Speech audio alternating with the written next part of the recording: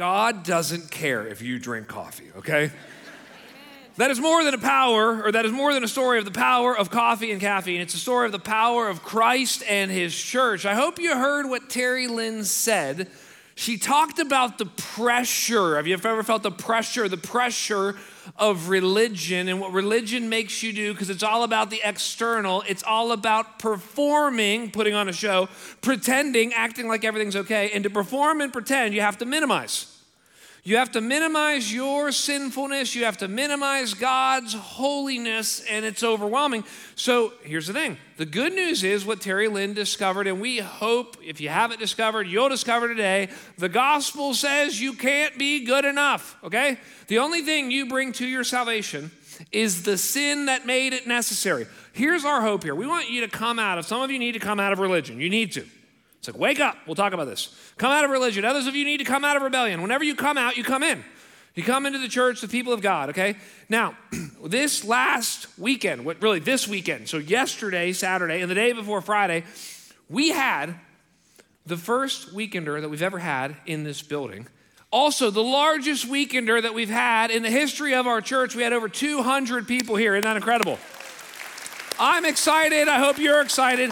I've got some pictures. Listen.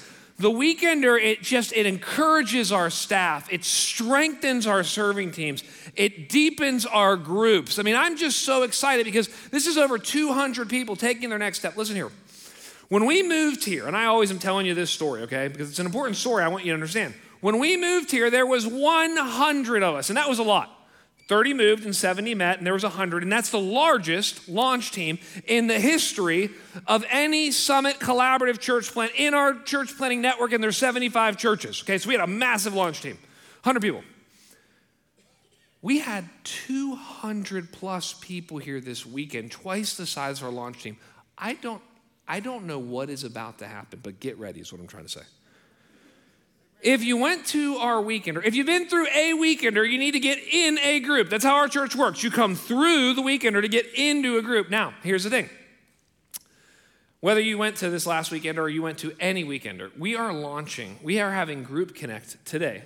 After every service, including this service, we're launching 16 new groups.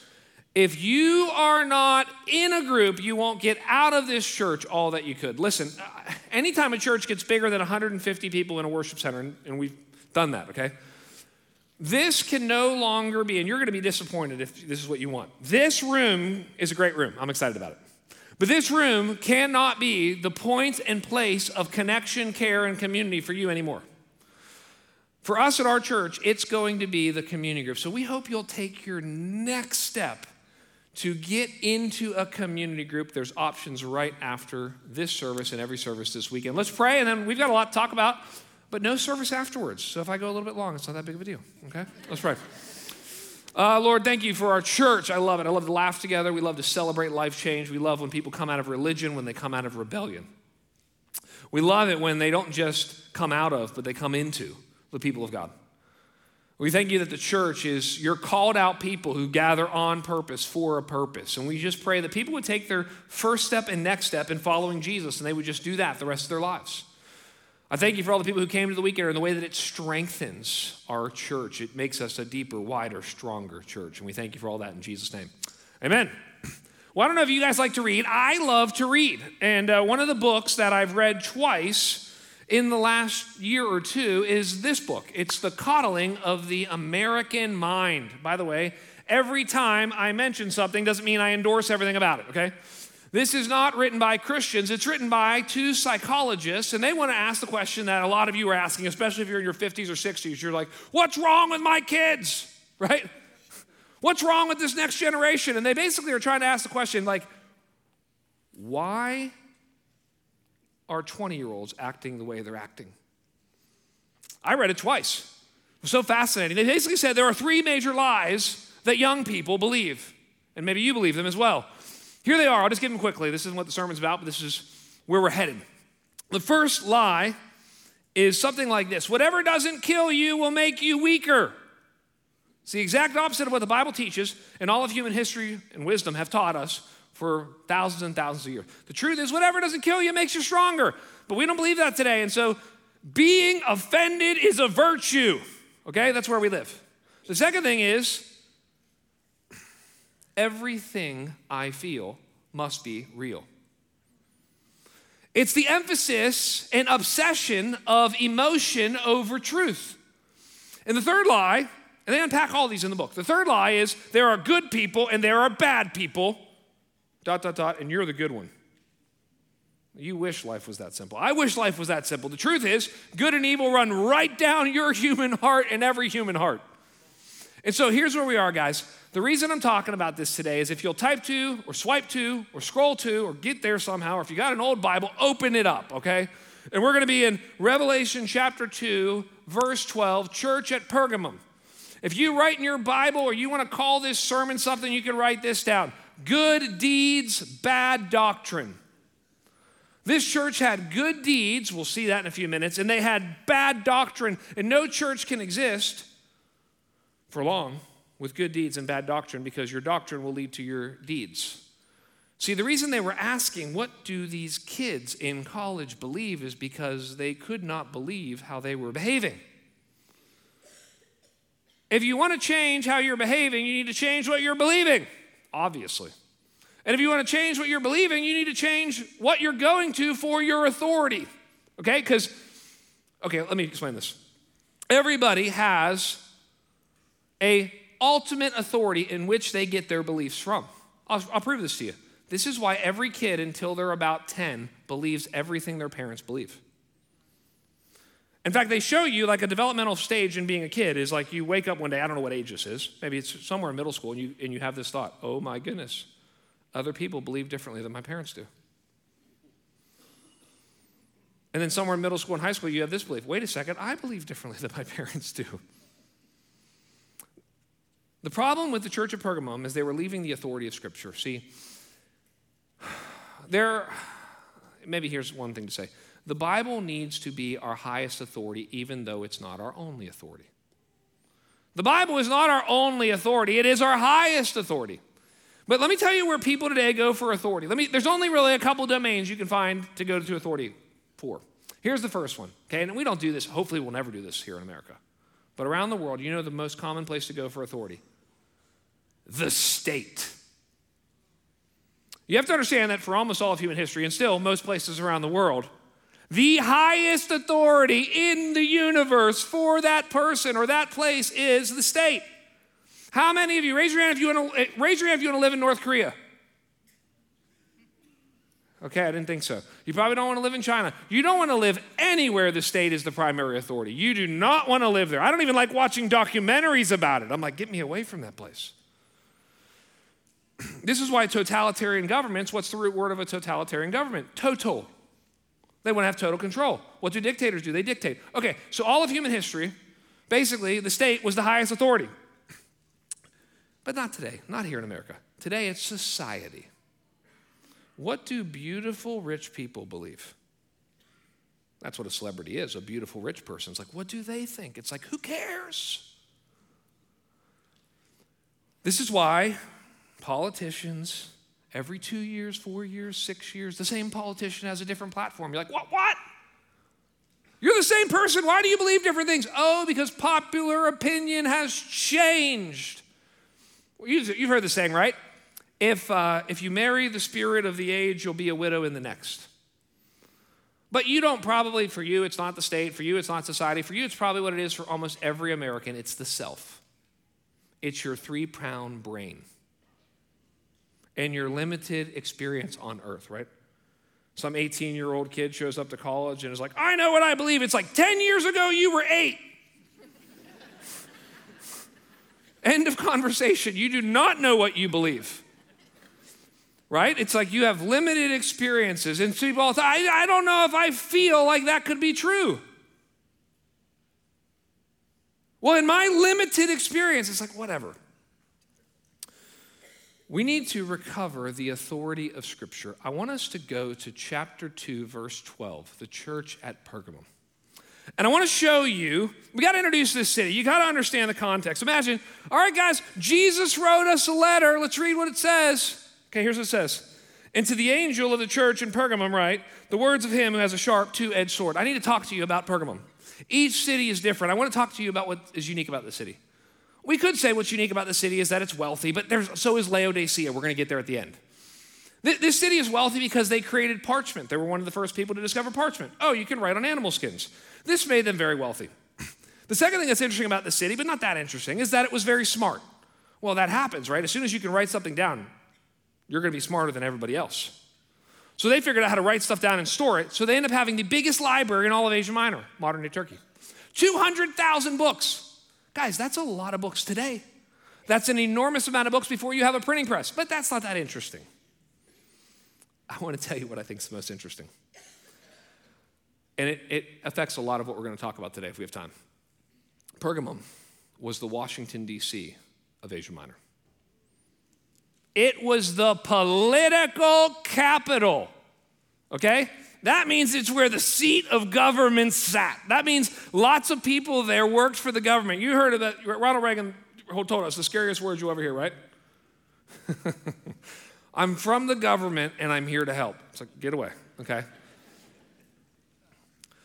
This is the first place, at least in the book of Revelation, where the tension between the church and the state are there. How should the church relate to the state? How should the state relate to the church? I don't have a whole sermon to give on this, but it was simple in the Old Testament because everything was a theocracy. It gets a little confusing. There's different domains, and we'll hopefully get there if we have time at the end to talk some about this. But let's see how Jesus shows up at Pergamum. It's like, all right, could you imagine, guys? Hey, Jesus is here, and to the angel of the church of Pergamum, the words of him who has a sharp two-edged sword. It's like, why does my Savior have a sword? This is the shortest description of Jesus to any of the churches in Revelation. So sometimes, last week, if you were listening, he's like, I am the first and the last. I died and I came to life. You're like, well, that's super encouraging. Thanks for telling me.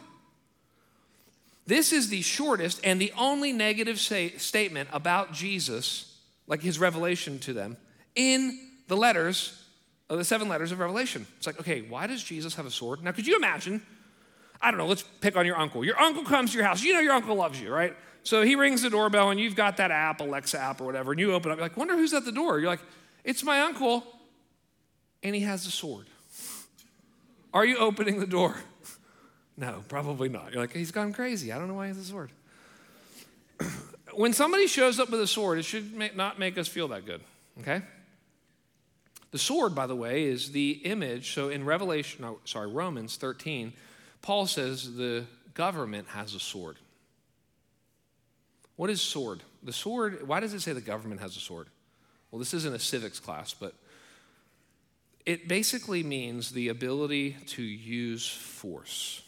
That's what the sword means. Jesus shows up and he's dressed as an executioner and judge. And he's basically saying there's 2 purposes for the sword. The one is judgment. The other is you can almost think of it like a knife, right? Like if you had to go in for surgery, you have to be cut. Sometimes the word of God, which is the sword, is used to cut in order to heal. So Jesus shows up, and by the way, it says the sword is coming out of his mouth. We know that this is the word of God from Hebrews 4 and other places. Jesus shows up and basically wants to let them know, hey, at your church right now, there's a war on truth.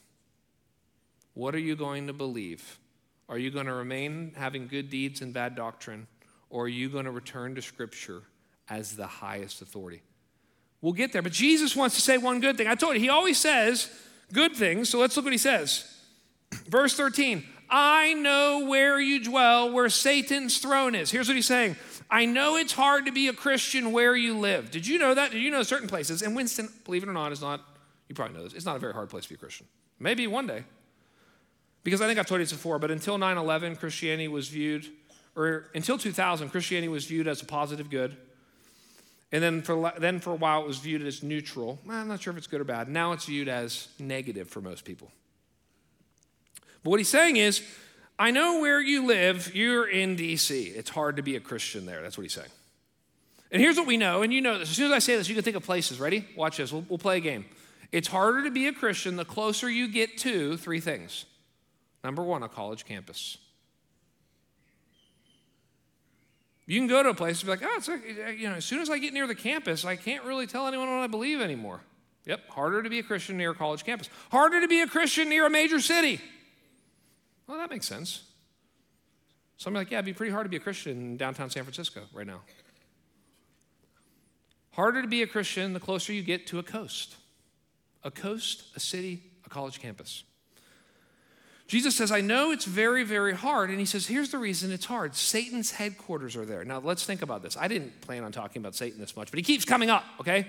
Last week we talked to you have a personal and intelligent and spiritual enemy. This time we get something else. Theology is important, okay? So here's what we know about Satan. Satan has a headquarters. Did you see that? That's where's his throne? That's his headquarters. Where's his base of operations, okay? Now think about this with me for a second. Why does Satan need a base of operations? Because he's not omnipresent. Okay? Sometimes, every once in a while, someone's like, I think Satan's after me. I'm like, I'm 100% sure he's not. He has bigger fish to fry than you, okay? He may have sent a little demon after you, but he's not after you, okay? Listen, think about this with me for a second. I don't know what this means, but it's interesting. This is the only place where Jesus says, Satan has his throne, okay? Satan has his headquarters here. Where is it? In the political capital. Is it possible that Satan's headquarters today might be in the political capital of the most powerful nation on earth, Washington, D.C.? As soon as I say that, some of you go, it would explain a lot. It would explain a lot. I know it would. It's interesting that Satan has to decide, where can I live to influence policy, to influence politicians, to influence lots of people? So he says, the first thing he says, listen, he says, I know it's hard where you live. He says, but even though it's hard, look here. Verse 13, you hold fast to my name and you did not deny my faith, even in the days of Antipas, my faithful witness, who was killed among you, where Satan dwells. So he's saying, if it's hard where you're living, hold fast. What does hold fast imply? That you're trying to be pulled away by circumstances and people and perspectives and worldviews and other beliefs. He says, here's what you do. He says, basically, this is what a Christian does. A Christian holds fast to the name of Jesus. Do you know that it's not God in general that's offensive? It's Jesus Christ. Like, we're living in a time right now, I think it's a response to, the bankruptcy and hollowness of secularism. But I can't go anywhere and have somebody not mention God nowadays. And some of you will text me or you'll send me, something through Instagram. You're like, did you see Joe Rogan mention God on his podcast? Did you see Andrew Huberman? He teaches at Stanford. He's talking about God. I guess I'm kind of encouraged. But God is not offensive, at least not right now, not in America, to talk in generalities about God. What's offensive is to talk about Jesus. I mean, take the baby step that you need to take. So if at work, if it's a big deal for you to just even mention God, go ahead. But I'm guessing if you make it general enough and generic enough, it'll be fine. If you ever done this where you're just talking to somebody and like you're not being weird, you're not being eccentric, you're not being super spiritual, and you just mention Jesus, is anyone else like, did it get hot in here? As soon as I said his name? Because Jesus is a clear picture of who God is. The job of the church, how do you hold fast to his name? Well, you walk with him, yes. But you worship and you witness. See, he says there's this guy named Antipas who lost his life. And here's what's interesting. As I read the commentaries this week, everyone's like, we don't know who this guy is. There is no mention of Antipas, basically, in church history.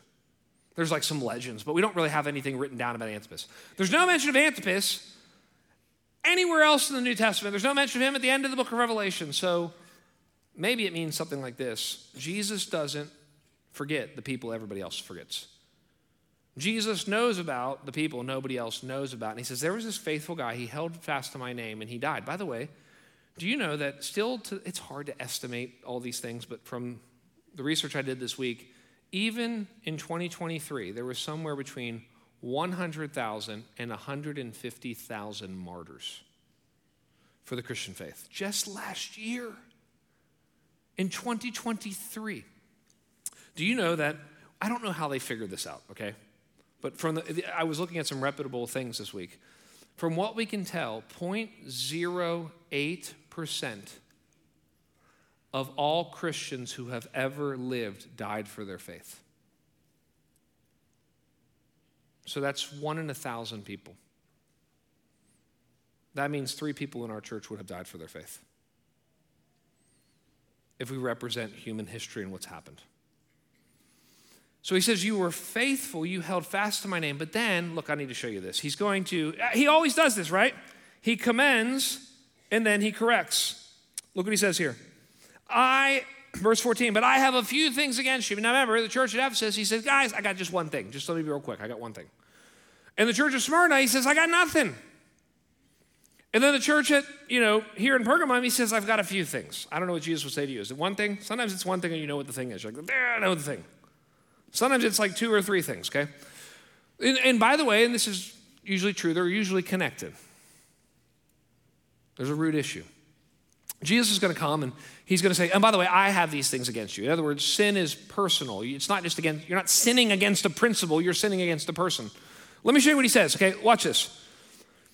You have some there who hold to the teaching of Balaam. Who is that? Well, I'll try to explain it. But the word teaching there is literally the word doctrine, which means a comprehensive body of teaching, okay? The teaching of Balaam, now teaching is going to be repeated. I'll show you this. Who taught Balak to put a stumbling block before the sons of Israel so that they might eat food sacrificed to idols and practice sexual immorality. So, also you have some who hold to, here's that word again, doctrine, the teachings of the Nicolaitans. So he's worried that the church is on its way to worldliness. And it's on its way to worldliness because it's allowing some false teaching and it's got bad doctrine but good deeds, but it will not keep its good deeds with its bad doctrine. I want to talk to you a little bit about what worldliness is. When's the last time you heard a sermon on worldliness? Sounds a little strange to talk about in 2024. Worldliness. I mean, do we even have that as a category anymore? I mean, would you be offended if someone walked up to you, another Christian brother or sister, and said, I don't know if anyone would ever, even use this language anymore, but you know what? I feel like you're worldly. Like that should be a huge, heart check if someone said that, because we're supposed to love the people of the world, but not love the value system of the world. So what is worldliness? We've been trying to figure this out. The church has in general for a long time. We've had some silly examples of worldliness, okay, that people think are as worldly. So the indie fundy church, okay, the independent fundamentalism, okay, who put the fun in fundamentalism. They have, those churches, because those churches are all about what you don't do, right? You don't smoke, drink, or chew, or hang with girls who do, kind of something like that. Anyway, those churches who we love, and they've done a lot of good things. They also have usually very shallow, surface level things of what worldliness is. And so one is back in the day, seriously, it was you don't dance. For a while it was you don't play cards, because part of it is we don't know what to do when new things come, and we think new things are always bad. Don't do that. So when the movie theater came out, going to the movie, I'm serious, this was like, people were like, this is a big deal. Going to the movie theater is worldly. Now, watching certain types of shows and movies can be worldly. I'm not saying that any of those 3 things I mentioned couldn't have elements of worldliness at the heart level, depending on how you're doing them and what you're doing anyway. But let me give you 2 definitions of worldliness that I think are really helpful, okay? That get at the heart of it for all of us, I think. Number 1, worldliness is anything that makes sin look normal and holiness look strange. Now you're like, that's every Netflix show I've ever seen in my entire life. You can feel this, right? You can feel this. So let me give you an example. Like when sin looks normal and holiness looks strange. So we live in a time right now where the hookup, shack-up, breakup culture, to use a biblical word that no one uses anymore, fornication, sexual promiscuity, all those words, okay? That's normal. That's expected. And if you've ever tried to say, like, you know what, I'm going to date, I don't know, maybe you're late teens, you're early 20s or 30s, and you're dating somebody, and I don't even know how this would come up, but maybe you're talking to somebody else. Maybe you're talking to another Christian. Maybe you're talking to somebody at work, and you say out loud, you know what, we're just trying to keep ourselves pure for marriage. As soon as you say it, you're like, I feel Amish even saying it. I don't want to say it again. I don't want anyone to ask me about it. It's awkward to talk like this. We live in a time where sin looks normal and holiness looks strange. It's normal to be greedy. It's strange to be content. It's normal to divorce. It's strange to stay married, right? If we're like, and this couple's been married for 40 years, you'd all be like, so strange, but good for you. I mean, we don't know what to do. A second thing about worldliness is anywhere the temporal is valued over the eternal in the final analysis. You know, what we're trying to pass on to our kids is a vision of God and values of Scripture, and it's very, very hard, you know. I mean, think about your New Year's resolutions, which you've already quit. Remember those? Okay, yes. You're like, Kyle, why'd you bring it up? Well, just for most of us, all of our New Year's resolutions were about the body and not the soul. We love the body, we need to take care of the body, okay, all that.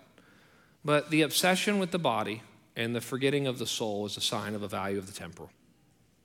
The obsession with this life and no thought of the next life is showing that we value the temporal over the eternal. It's hard with our kids, right? Because what are we really valuing? Because things are important and temporal things are important, but they shouldn't be as important as eternal things, right? I mean, I hate to break it to me and to the rest of you, okay? But none of your kids, I mean, maybe one of you, but probably not. But none of your kids are going to play professional sports. And you can all go, oh, but I thought if I spent $50,000 every year for the next, no, they're not. Okay, but every one of your kids will stand before God at the end of their life. And so you wrestle with that as you think about club sports.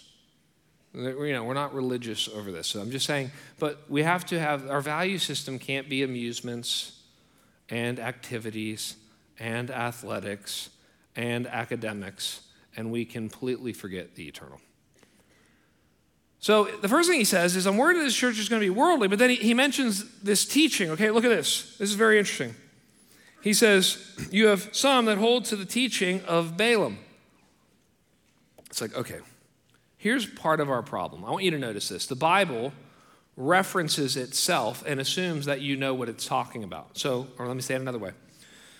Jesus is talking to the church of Pergamum, which is a brand new church with a lot of young Christians, with none of them Jewish. I mean, this is not a Messianic Jew church. This is a church with Gentile converts, and he assumes that they know the story of Balaam and Balak, which is a story from the Old Testament.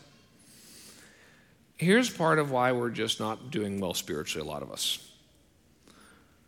We're better at quoting The Office than the Old Testament, right? If it said, remember when Michael Scott said to Dwight, you're like, oh, this is so good. I was at episode 7, you know what I mean? But Balak and Balaam, you're like, I'm glad he said those names because I had no idea how to say those names. Let me tell you what happened. There's this guy named Balak. Remember who he's writing to? He's writing to a group of people who's feeling the pressure of the state and intermingling with the church. And so he says, this reminds me of a guy named Balak. You know who Balak was? A political leader. He was the king of the Moabites, okay? And they hated Israel, okay? And so I'm going to summarize the story for you. It's found in Numbers 22, and you got to read for like 10 chapters to get the whole story. So I'm going to really simplify and summarize it. But here's what happens. There's this guy named Balak, and he's the king of the Moabites. And he's like, I hate the Israelites. But he's a political leader, and so he goes, how do I destroy God's people? And this is, by the way, history doesn't repeat itself, but it often does rhyme. So what I'm telling you right now is the Bible isn't what happened, it's what always happens. It's what keeps happening. So here's what happened. Balak, political leader, says, how do I destroy God's people? I need to find a religious leader who will compromise. So what he does is he finds this guy named Balaam. Balaam's a false prophet. We have lots of false prophets today. Sometimes they have podcasts, sometimes they have YouTube channels, sometimes they write New York Times bestsellers, okay? And he finds this false prophet, Balaam. And he goes to Balaam. He says, Balaam, I'm summarizing. He says, Balaam, listen, man, you don't make that much money being a prophet, do you? I don't make that much money. He says, would you like to make some more money? Oh, I'd like to make some more money. Isn't this interesting? A political leader has a way for a religious leader to make more money. He says, well, that'd be great. He says, here's all I need you to do. I need you to go curse God's people. And he wrestles with it a little bit, but he says, well, how much money? He says, this much money. He says, oh, okay, I'm cool with that. So then he goes up on this mountaintop and he looks over the people of Israel and he goes to do his Harry Potter curse, okay? He gets ready for it, and it's just so cool. It's a strange story. And as he tries to curse the people of God, all that come out of his mouth are blessings. Some of you go, I wish this happened to me. You know, someone pulls in front of you in the car and you're like, hey, Jesus loves you. You know? Be blessed and filled. I mean, you know, and so we wish that happened. So he goes to curse and all that comes out is blessings. And he's frustrated and he goes back to Balak and is like, hey, Balak, I tried to curse, but only blessings came out. And Balak's like, well, I'm not paying you for that. He's like, all right, well, I got another idea. He said, here's what we'll do. He said, and this comes from Balaam. So now Balaam is like, at first he was like, I don't know if I want to do this. And then he finds out he can make a lot of money and then he wants to do this. He says, hey, here's what we need to do. He says, I need you to find the most beautiful Moabite women among you. And I want you to send them in among the Israelite men and have them be like really nice to them. And here's what we need to do. If the Israelite men intermarry with the Moabite women, we'll destroy them from within because their kids won't worship God anymore. And we'll bring immorality into their church, which will bring idolatry into the church, and it'll be gone within 1 or 2 generations. Israel will be gone. And Balak thinks about it. He goes, well, that's, okay, we'll do the Trojan horse. That's what we'll do. If we can't beat them, we'll join them. Here's what's interesting. He's saying one of the strategies of Satan to corrupt the church is interreligious marriage. Let me clarify, that is different than interracial marriage. Sometimes people read this and like, oh my goodness, look at how primitive the Bible is. It says the Moabites and the Israelites shouldn't marry each other. That's racist, which is what everybody likes to call everything. It's like, no. God is for interracial marriage. That's great. God is against interreligious marriage. And here's what often happens, right? And I just need to talk to mom and dad for a second about their kids, right? Because there's no talking to people about their kids. Have you realized this? Have you ever tried to talk to someone about their kids? It's like the most awkward thing ever because a kid is basically an extension of you. So to talk about your kid is to talk about you, and that's really hard to do. So I'll do it for all of us just for a few minutes here, okay? Okay, so there's no talking to people about their kids, so we have to do it like when we're all together and everyone feels comfortable. So here's what happens. This especially, I don't know, it tends to happen particularly with, parents of young ladies as the ladies are getting a little bit older and the biological clock is ticking. And we need to teach our kids. We live in a strange time right now where you have to teach your kids, okay, you marry somebody of the opposite sex. And then the second thing you have to tell them is you marry a believer. And the third thing is, and if he's a doctor, that'd be great. I'm kidding. I'm kidding.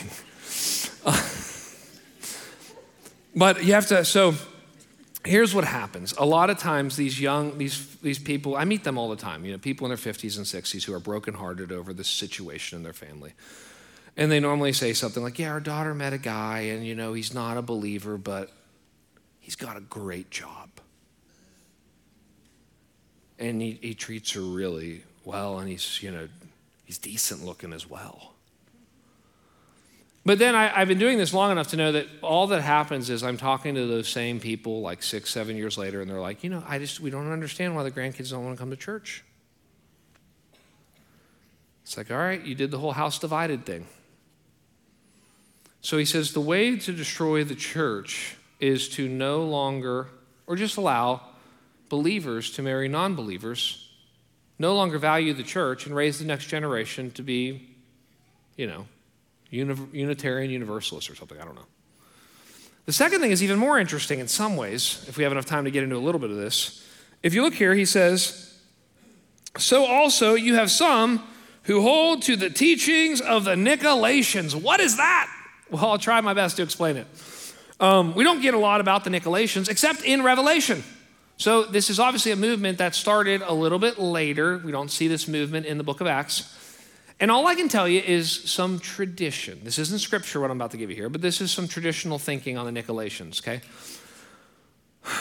One tradition says that there was this, if you go back to Acts chapter 6, there were the initial 7 deacons. Remember this? There's that moment where they need to get all these deacons. One of the deacons' name is Nicholas. And there was an early tradition that said Nicholas deconstructed his faith. Have you ever heard of someone doing that? We'll talk about that in a few weeks. And he kind of said, I'm not doing this anymore. And he kind of took his own group and he started the Nicolaitans. Maybe. Here's what's interesting. What we do know is if you take the word Nicolaitan and you break it in half, okay, and just let's talk about what the word means. Nico is where we say, we don't say Nico in English, we say Nike, swoosh. Nike, that's what the word literally is. Do you know what Nike means? You've got it on your shirt and on your shoe. Do you know what Nike means? It means to conquer. That's what it means, okay? Nicolaitans. What is Lation? Well, you can kind of hear it. Laity. To conquer the laity. To rule over the common person. Another tradition says that, you know what this might be? And who knows? Another tradition says, I know what this is. This is the beginning of the Roman Catholic Church. Someone laughed. I thought that was funny. That's what they say. If you know my story, I'm a recovering Roman Catholic. If you're here visiting and you're Catholic, you can call me Father Kyle afterwards. I'm fine with that. But it's here's why they think that. Here's why, and but it's an interesting thought, okay? It's because in the Catholic Church, if you understand the teaching, there is a big difference between the leadership and the laity, between the priest and the people, between the ministers and the members. There's a big gap. And you got to go through the priest to get to God. And if you can't get to him, you go to the bishop, and then there's the pope, and it's just, you know what I'm saying. So here's the principle that it definitely applies to. It's speaking of a ruling elite. One of the temptations in the church is for the leadership of the church, whether that's pastors or priests or popes or deacons or bishops. I mean, there's so many different ways the church has been or could be structured. It's when those people begin to rule over instead of sacrificially serve. And he's saying, and this was for some reason uniquely felt in Pergamum, and some think it's because the state was trying to get in bed with the church to rule over the church. One of the things this isn't a whole sermon on this, I wish we had time. Maybe I will teach on this sometime. It'd probably be good in an election year, but there are 3 domains that God created, 3 institutions, right? The family, and the church, and the government. And they need to have their own spheres, they need to have their own authority, and they need to interact appropriately. This is the first time the state is trying to get involved with the church, it appears, to rule over the people. Well, Jesus has a word. Let me show you what it says here.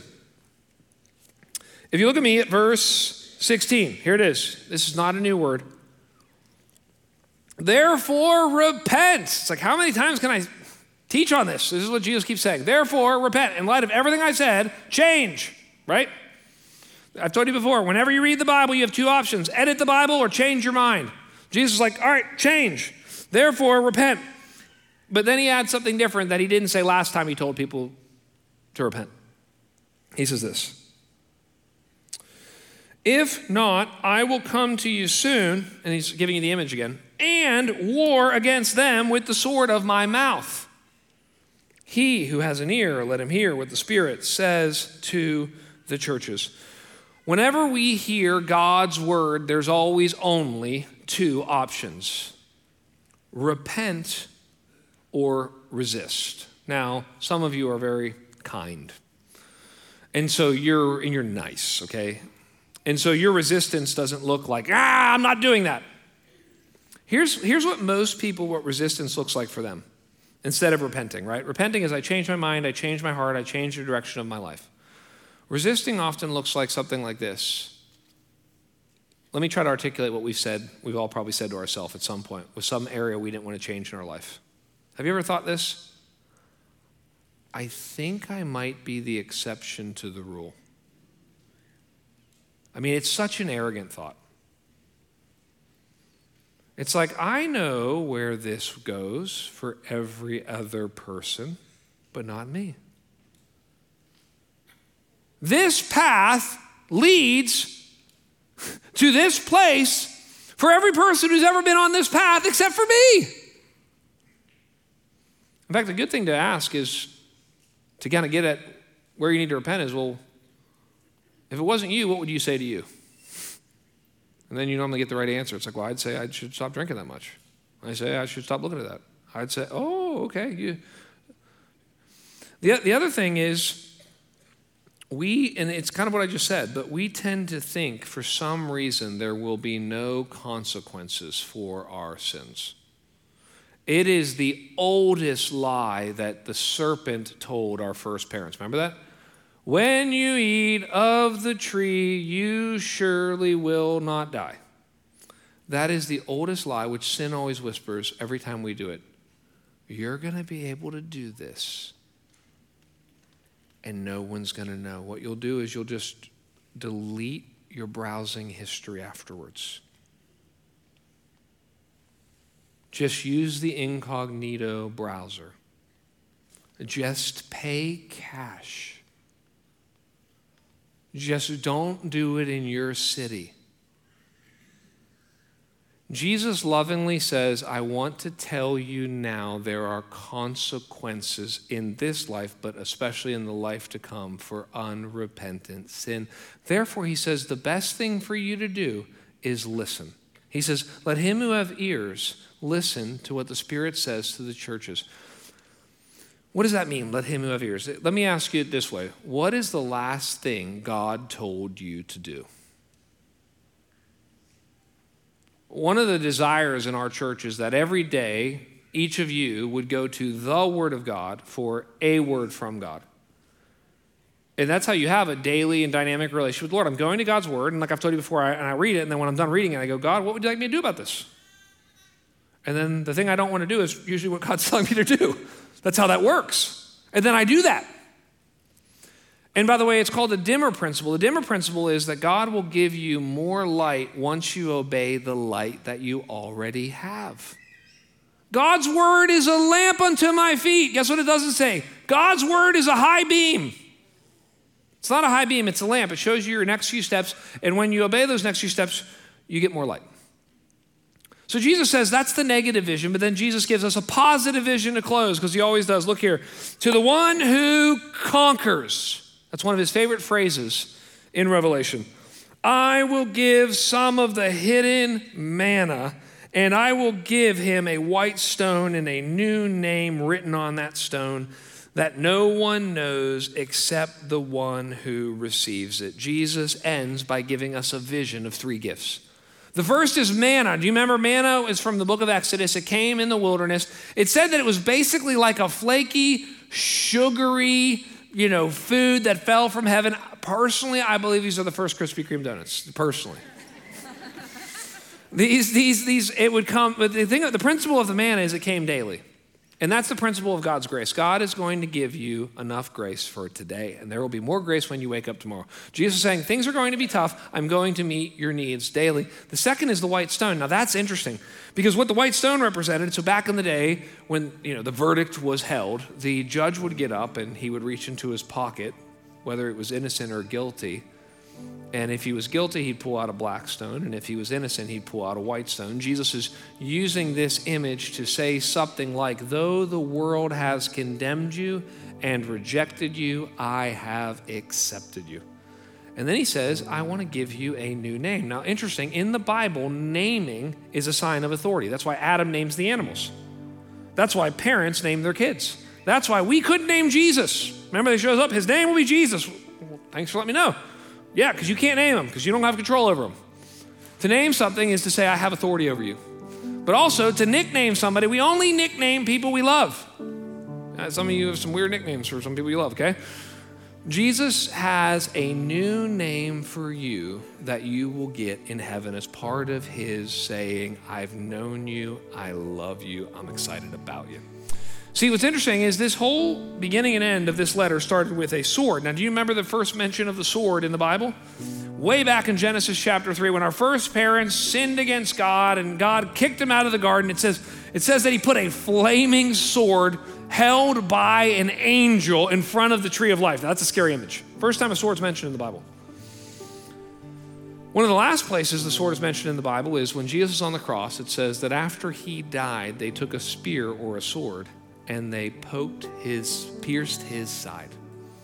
Jesus went to the cross, died in our place so that we would not have to go under the sword because he was pierced by the sword. He was rejected so that you could be accepted. He experienced the wrath of God so you could experience the grace of God. So we're gonna end today like we end every weekend, and we need to grow in this, guys, but I just want us to respond.